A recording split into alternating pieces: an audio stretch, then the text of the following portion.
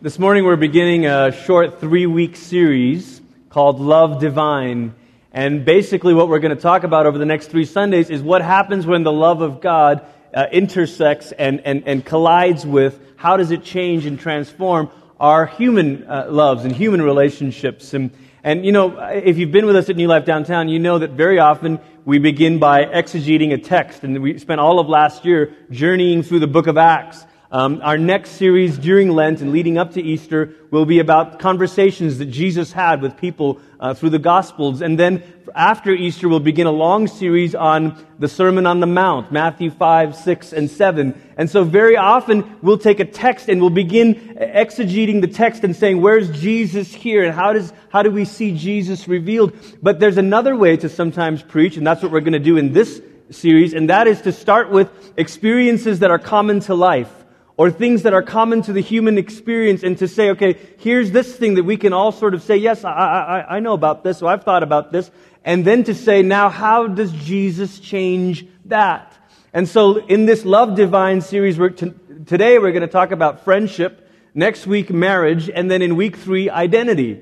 And particularly our identity as in how does it make us think about virtue, about suffering, about things like that. And all of this in light of love divine. What does God's love do to our human loves, our human realities and relationships? For some reason, whenever I think about friendships, I always think about the songs that coincided with significant moments. And so it's not long before you end up with Michael W. Smith. Because when I was 10 years old, we left Malaysia and moved to Portland, Oregon. My family lived in Oregon for 3 years, and I was very close. I've been blessed with good groups of friends in every stage of my life. And so, growing up in Malaysia, there were these friends of mine in youth group that we were really close and really tight, and we had these great experiences together in children's ministry and in youth services. And so, when I was leaving, it was only a matter of time before we started singing, and friends are friends forever, if the Lord's the Lord. Anyway, and then when we lived in Portland and it was time to leave there, it was 3 years later, and we were leaving the States to go back to Malaysia. Then it was the other Michael W. Smith song, Pray For Me. Pray for me, and I'll pray for you. Anybody? Pray that we will keep the common ground. Yeah. And Then when I left Malaysia and went off to college, I went to Oral Roberts University in Tulsa, Oklahoma, which I was just back this week to lead worship at a homecoming event. It was a great experience. But I remember when I got there, one of the songs that were big was the song that was the soundtrack for the TV show Dawson's Creek. Anybody remember that? I don't want to wait for my life to be over. Come on, guys. You know you want to sing. And then after that, I think right around the time, and maybe Cody, you remember this, but it was that Green Day song, I Hope You Had the Time of Your Life. It was like every year-end review video was like, I hope you had the time of your life, So there's always a song that makes you think about friendships and the changing seasons of friendships and all of that. And I don't know what you kids, sing these days, but the trouble with friendships is that it only takes so much experience with friendships before you get let down. And I think what I love about the songs is it gives you a very idealized, romanticized notion of friendships, that we're always going to be friends forever, and this is always going to be great. But something happens along the way, and maybe enough time out of the college atmosphere where everybody's close, and maybe enough time where you move to different cities and you kind of lose touch, and you sort of see them on Facebook, but it just something feels different. And maybe it's worse than just kind of drifting apart. Maybe the truth is there's actually hurts that develop, and that if you stay around a person for long enough time, they find ways of hurting you unintentionally or maybe intentionally. You find that you've done things to hurt them. And so what often happens is the older that we get in life is your circle of friends ends up getting smaller and smaller and smaller. Or maybe you know people who their experiences, the older they've gotten in life, the lonelier they've become. And there's really nobody around them. And you sort of think, man, what happened along the way? Because isn't friendship one of God's great gifts to us as human beings? And yet, why is it so difficult to sustain these relationships? And how come over time, all that happens is this circle gets smaller and smaller? And where is Michael W. Smith when you need him? If you turn to Ecclesiastes, it's in the Old Testament, sort of toward the middle of your Bible, but Ecclesiastes chapter 4, verse 9 through 12. It's a very interesting book, Ecclesiastes. It's a little bit like different philosophers you may have read, but this particular set of verses is talking about friendship, and we heard it in our Old Testament reading this morning, but I'll read it again. 2 are better than 1 because they have a good reward for their toil. For if they fail, one will lift up his fellow, but woe to him who is alone when he falls and has not another to lift him up. Again, if 2 lie together, they keep warm, but how can one keep warm alone? And though a man might prevail against one who is alone, 2 will withstand him. A threefold cord is not quickly broken. If we were to ask ourselves this morning, what is friendship? What would we say friendship gets its strength from? What does friendship build on? One of the things we would say is commonness. There's a certain element of friendship that develops, that derives from commonness. A book that I read back in high school that I think is a marvelous book on all of this is C.S. Lewis's book, The Four Loves. And I'm going to read you several quotes from Lewis because I think in many ways friendship was one of the things that Lewis really understood, even in his own relationships, his own life. Of course, there's his famous friendship with Tolkien. And if you've ever get the chance to go to England and you go to Oxford, you see the little pub where they used to sit on Tuesday mornings, the Eagle and the Child. I got to see that a few months ago. And so there's famous friendships in his own life. But he wrote about friendship. It's one of his later books. And this is these are a few of the quotes. Friends are not primarily absorbed in each other, Lewis says. It is when we are doing things together that friendship springs up. Painting, sailing ships, praying, philosophizing, fighting shoulder to shoulder. Friends look in the same direction. In other words, you're standing side by side looking at something else, looking in the same direction. Lovers look at each other. That is, in opposite directions. Every married couple says, no kidding.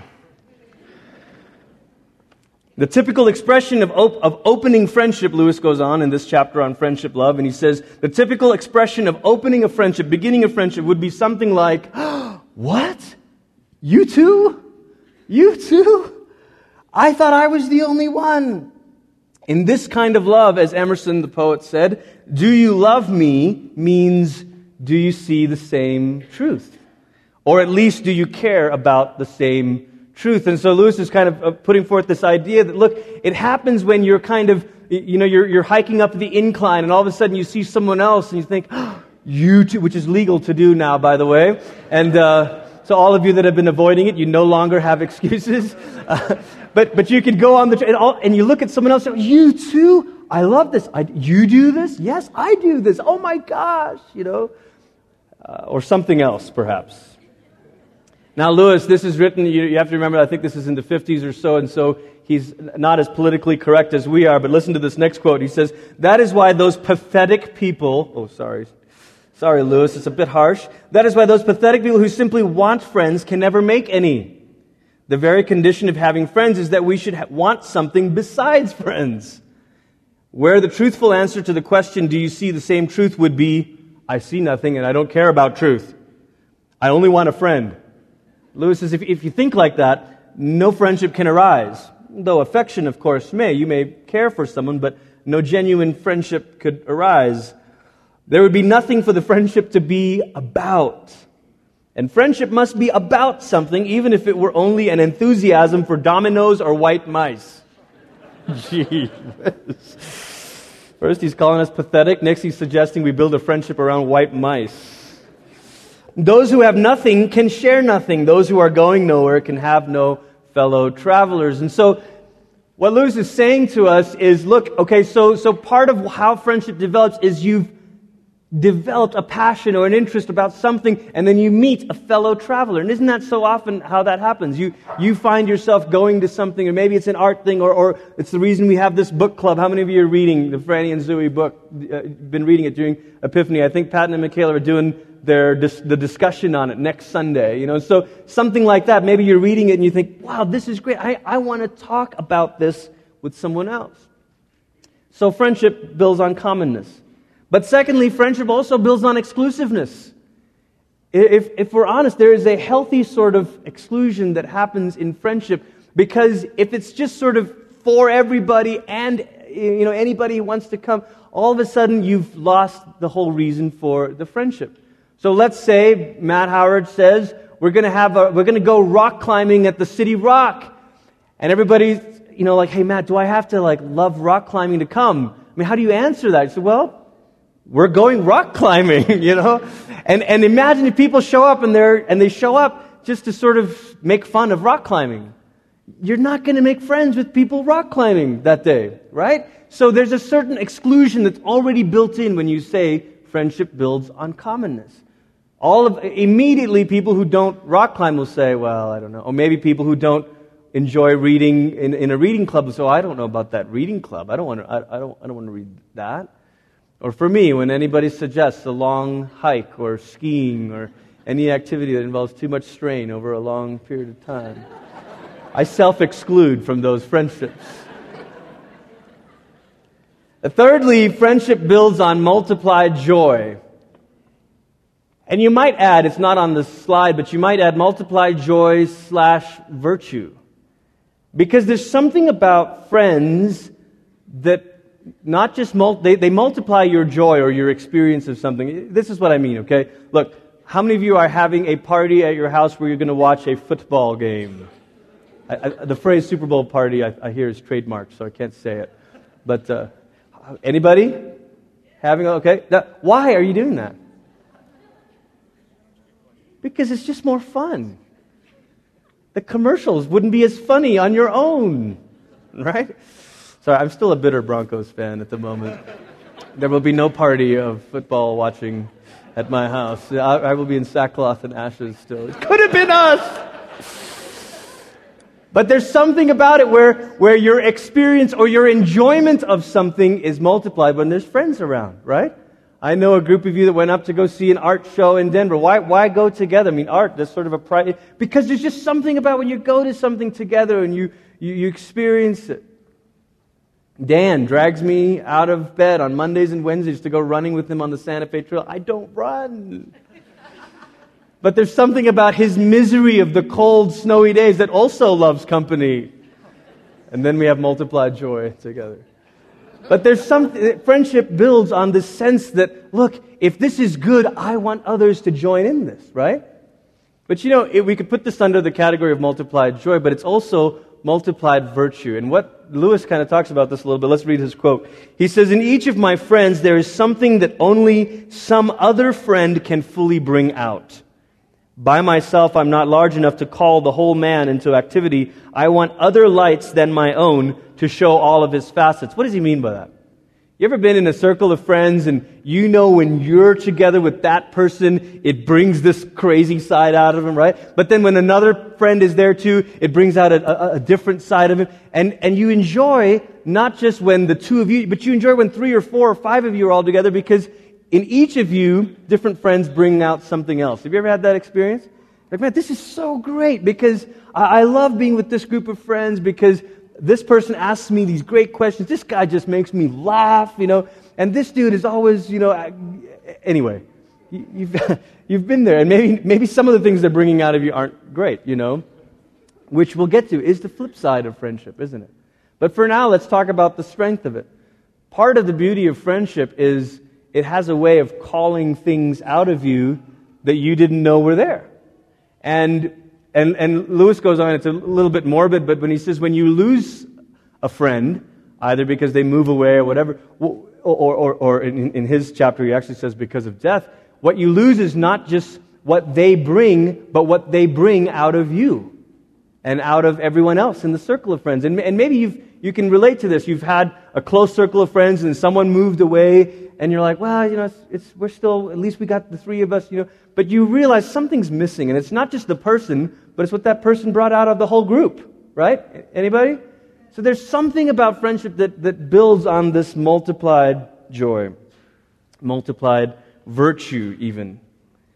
The Bible seems to confirm our enjoyment of friendship. It seems to confirm that friendship love is a very beautiful thing when it happens, even if it is a rare thing, when we find a person that we say, wow, you too? We see the same truth. Proverbs 17:17 says, a friend loves at all times, and a brother is born for adversity. There's something about someone who stays with us. Proverbs 18:24 says, a man of many companions may come to ruin, but there is a friend who sticks closer than a brother. Something about friendships, that the way they stay with us, the way they stick with us, the way they help us make it through. And when you read verses like that, or when you read a chapter like Lewis's chapter about friendship love, there's probably something in all of us that says, I want to have that kind of friend. And maybe when you think about it, you think, well, geez, I wish I had that kind of friend, but I don't. Or maybe in the flip side of the coin, you say, well, I want to be that kind of friend, and I don't know if I am, but I'd like to be. And then maybe as your mind wanders a little bit, you realize there's an ugly side to friendship too, isn't there? And all three of those things we said, commonness, exclusiveness, and multiplied joy, can really have a dark side to each of those three things. Have you ever been in a friendship where the commonness sort of goes bad? Where you realize that what happens when someone changes? You ever been around a group of friends and you all used to think this way, and then one person all of a sudden, switched political parties? God forbid. Like, this just feels awkward now. Or someone sort of maybe switched churches, or maybe converted. They're still a Christian, but maybe they converted to Orthodoxy or something that you can't relate to. So then all of a sudden, the friendship that was built on commonness is now being strained. Because you're thinking, do we see the same truth? I don't know. Why'd you have to go gluten-free on me? I thought we saw the same truth. Bread is good. It's not really, but anyway.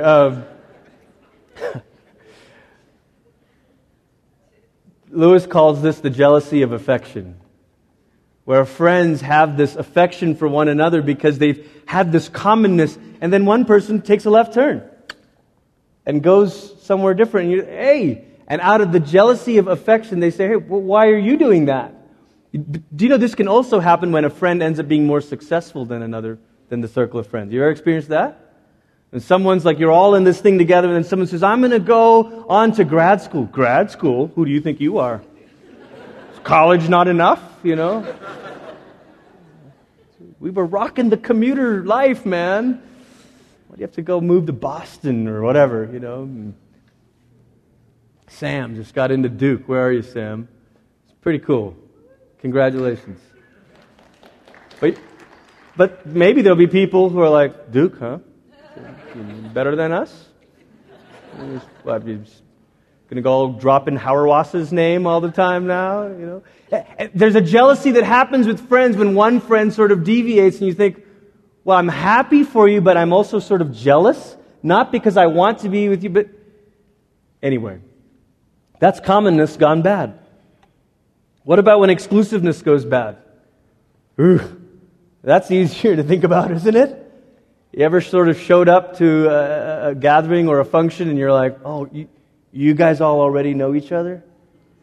Oh, you guys had dinner before the movie? Oh, I didn't get the text. It's kind of weird. Like, you didn't text me, that's why. It's because I'm not gluten-free. When exclusiveness goes bad and, you think about, all the different situations in life where that happens, where as a group of friends, within a group of friends, gets closer, and all of a sudden others feel like left out of it. I know, it's terrible. I feel excluded. It's interesting, even as a parent, you see it develop early in children, don't you? I mean, like first grade, second grade, you come back, listen to certain stories, and you're like, wow, really? Oh, honey, I'm so sorry that they didn't play in your imaginary Narnia game on the playground with you, So, anyway. What about when multiplied joy or multiplied virtue goes bad? Well, Lewis says that this is friendship can be a school of virtue, but it can also be a school of vice. The Bible says it this way, do not be fooled. Bad company corrupts good character. So is there a way where all of a sudden the friendships, the circle that's around you, can pull out the worst things in you? You bet. I think this shows up sometimes in a lot of us when we are going through a phase of life where you're cynical or you're sort of, church or Jesus. And you surround yourself with only those voices. What do you think is going to be multiplied in those circles? Not hopeful answers, but multiplied cynicism. I saw this a lot at the school that I went to. It was great for me to go back now, however many years removed, 14 years removed, and stand in the very chapel and think, I heard some crazy things in this room, but I also had some amazing things happen while I was at this place, and amazing friendships and all that. And I was talking to some of the current students, and I said, listen, here's the thing. You can multiply the cynicism, or you can multiply something pure in each other. And friendships work like that. They can sort of say, yeah, there's this, and yeah, there's this, and yeah, oh yeah. And in fact, there was a book I read last year. It's a secular book called The Big Sort. And it's about how America is getting more and more divided into radicalized pockets of like-minded people. We don't know about that, do we? It's like ultra-red communities and ultra-blue neighborhoods. And what happens is when you only are around people that are exactly like you, it actually radicalizes you in your position. So where else maybe you would have said, this is what I kind of think about immigration, but then you're hanging out with this group and you think, yeah, you know what? Ugh, get rid of all of them. Words of the Bible says we were all strangers. Okay, anyway. It's good to have other voices around you that keep you from being radicalized in one certain way. And friendship can go bad when all it's doing is multiplying the worst tendencies in your life. And guys, this is real. This happens when Christians only insist on being with Christians, when you insist on staying in your neighbors, when you insist on only watching your particular source of news or whatever it may be. This happens because all we do is we create a giant feedback loop that confirms what we've already thought. Then you're missing out on one of the great strengths of friendship, which is that it can push you to think in different ways. So friendship can go bad in all of these ways, and before long you realize, I don't know if I have the kind of friend I wish I had. I want to tell you that it's not just you. It's not just you.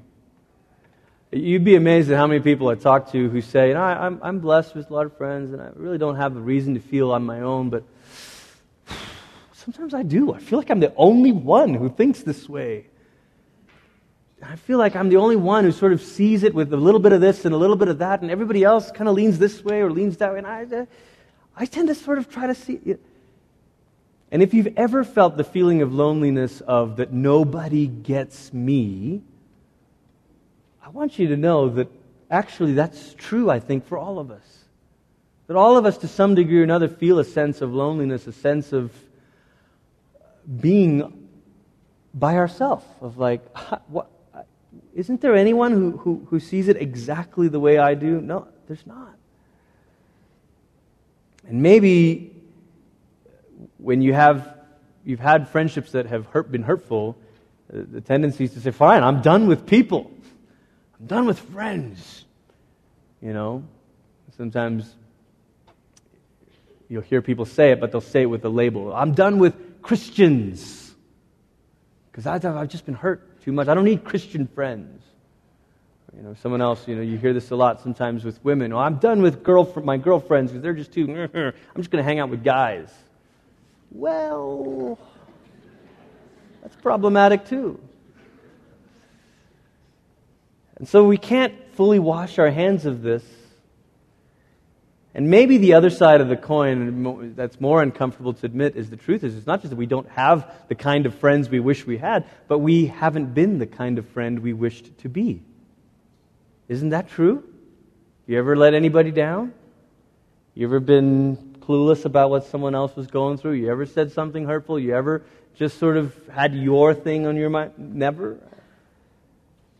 All of a sudden we realize, oh, doggone it. It's not just that I've been let down, I've let others down too. Now what? Every once in a while there's a word we'll need to learn together, and our word on the street today, Sesame Street friends, is a German word that's pronounced Sehnsucht. Though I don't speak German, so maybe it's not really pronounced like that.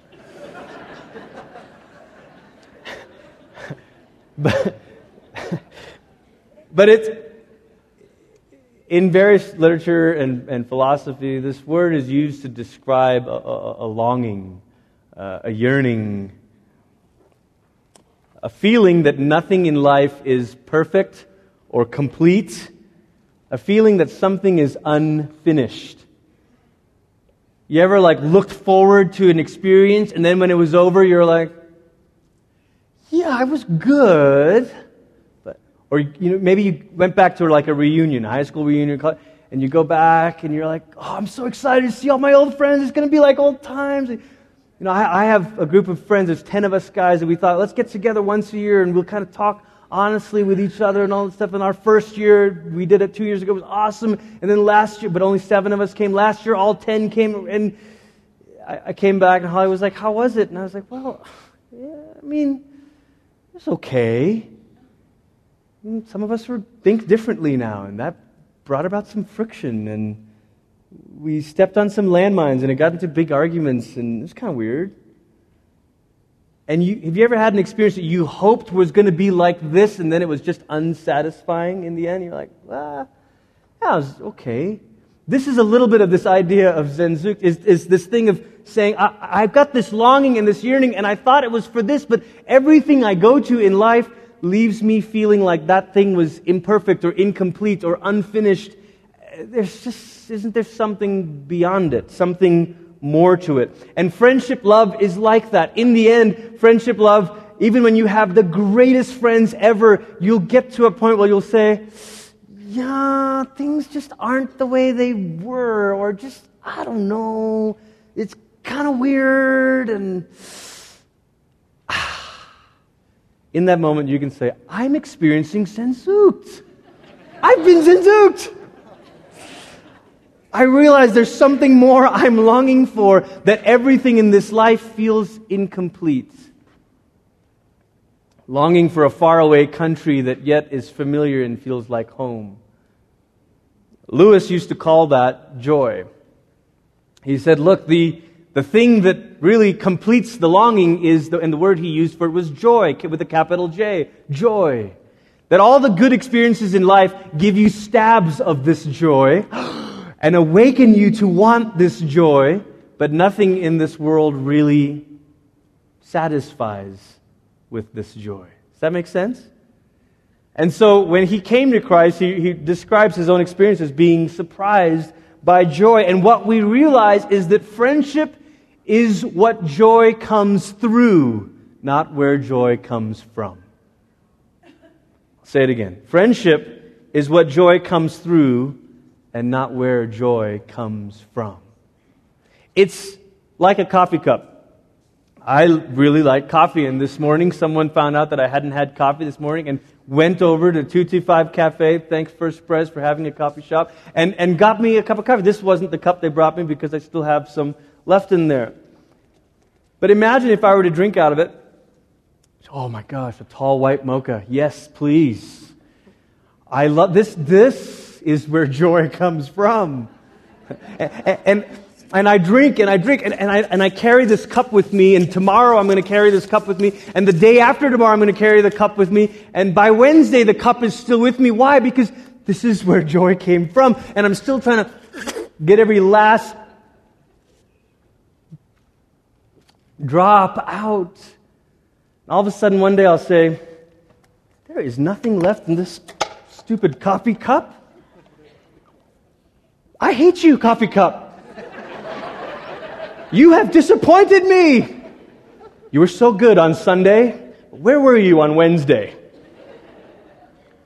You'd be like, Glenn, that's just the cup. Like, this isn't where the coffee came from. This is what the coffee came through. But isn't that what we do? We confuse the container for the source. We confuse the container for the source all the time. And so we ask our human relationships to be more than they could ever be. And we expect them to be the thing that joy comes from when it could never be that. And so we say, I don't know about the friendship stuff. They just let me down. I don't need friends. I'll have books. You've never been tempted to say that? Okay.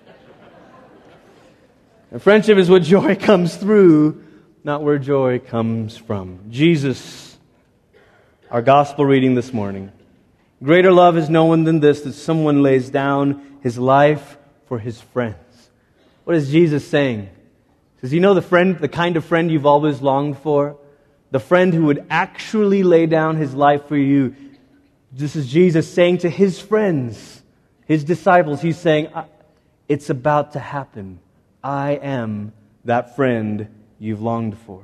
No longer do I call you servants, for the servant doesn't know what his master is doing, but I've called you friends.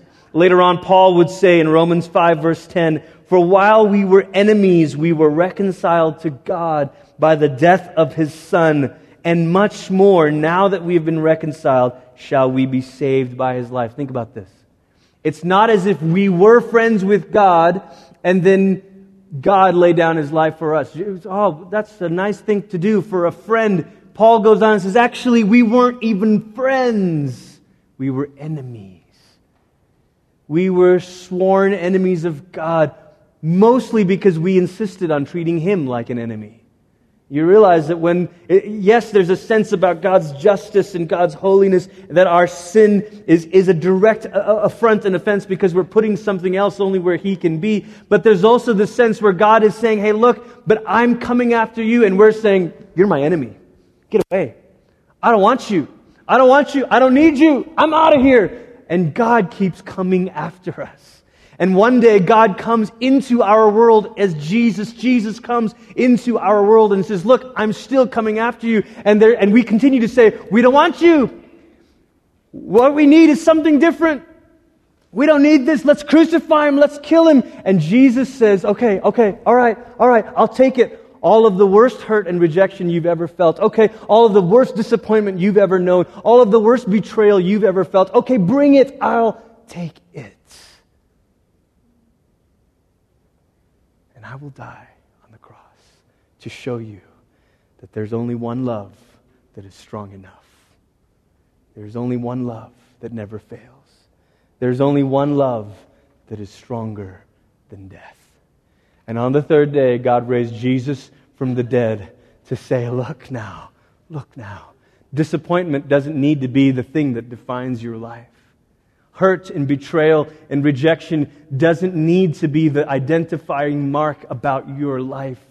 Loneliness, the sense of being out of joint with the world and with others, the sense that years ago Francis Schaeffer called cosmic alienation, the feeling of just being abandoned and on our own, that does not need to be the last word, because the God who created the heavens and the earth stepped in and took it on himself and says, I am the friend you've always needed and wanted. And every bit of joy you experienced from human friendship was nothing more than a signpost that said, behold, the Son of God. This is why Paul says in Romans, now this is how we know what love is. John picks up on this in his letters. Why? How do we know what love is? Because we've been blessed with great friends? That'll awaken your appetite. That'll whet your desire and awaken it.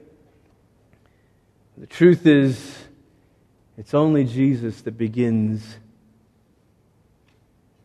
to define us with his love. But you know what happens? Guess what happens to our human loves when we've been loved by God? Everything changes. Now you're connected to the source. Paul says in Ephesians as we close here, let all bitterness and wrath and anger and clamor and slander be put away from you along with malice. Aren't those all the very things that are hurtful in friendships? Bitterness? Yeah, I've been bitter. Wrath? Sure felt that. Anger? Clamor? Slander? All the things that are the worst parts of human friendships. Paul says, look, you can now put all of that away. Why? You can be kind to one another, tender-hearted, forgiving. Why? Because God in Christ has forgiven you. You see, there is no way to talk about friendship, love, and to say to you, come on guys, be better friends, be nice, be kind, if you hadn't first been loved by God in Christ. When love divine rushes into your heart and heals the wounds and puts you back together and touches the broken places in your life and begins to make you whole, then all of a sudden, you know what happens? Now you're able to love your friends without expecting something back. The world says, I'll be friends with you, I'll love you as long as we've still got commonness. Jesus says if they're in Christ, they're your brother, they're your sister. That's the commonness you need.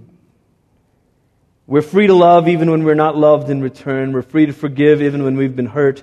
We are free to include even when we've not been included. Now we stop going to friendships and saying, oh, I can't wait to get together with my friends because I need something. But we're able to say, God, thank you for love divine. Now when I see my friends, I'm free to give something. I'm free to forgive. I know. I'm going to assume the best. I'm going to assume they didn't mean that when they said that. I'm going to assume they forgot that. I'm free to forgive because I'm not getting my joy from you, but from love divine. It changes everything about human relationships. As the band comes up and we're getting ready to come to the table this morning, maybe there's a place in your life where you realize, and this happens even after you've come to Christ, that's why we always need to be called to the cross every Sunday, because it so easily happens to us where we begin to put something as our Lord or put something as our center, as our source. We so easily do this. Maybe this morning as we get ready and as we confess, maybe it's a moment to say, wow, God, maybe the depth of my hurt about this situation is because I was expecting them to be my source. I need to drink again from the fountain of love divine. Listen, we come to the communion table, the metaphor of the communion table of taking bread and taking a cup. It's a meal, it's nourishment. Why do we do this each week? Because we constantly need to be fed. Every Sunday we come and say, God, feed me again on your grace. Feed me again on love divine so it changes the way I see my friends and my friendships, and I'm able to be quick to be kind and quick to forgive and quick to love and quick to give and quick to serve. But not because I'm looking for reciprocity all the time, but because I'm looking to freely give as I have freely received. So as we come this morning, would you take a moment and just be still where you are and say, Lord, where in my heart have I made something else the fountain, made something else the source? Forgive me for that. Let love divine flood again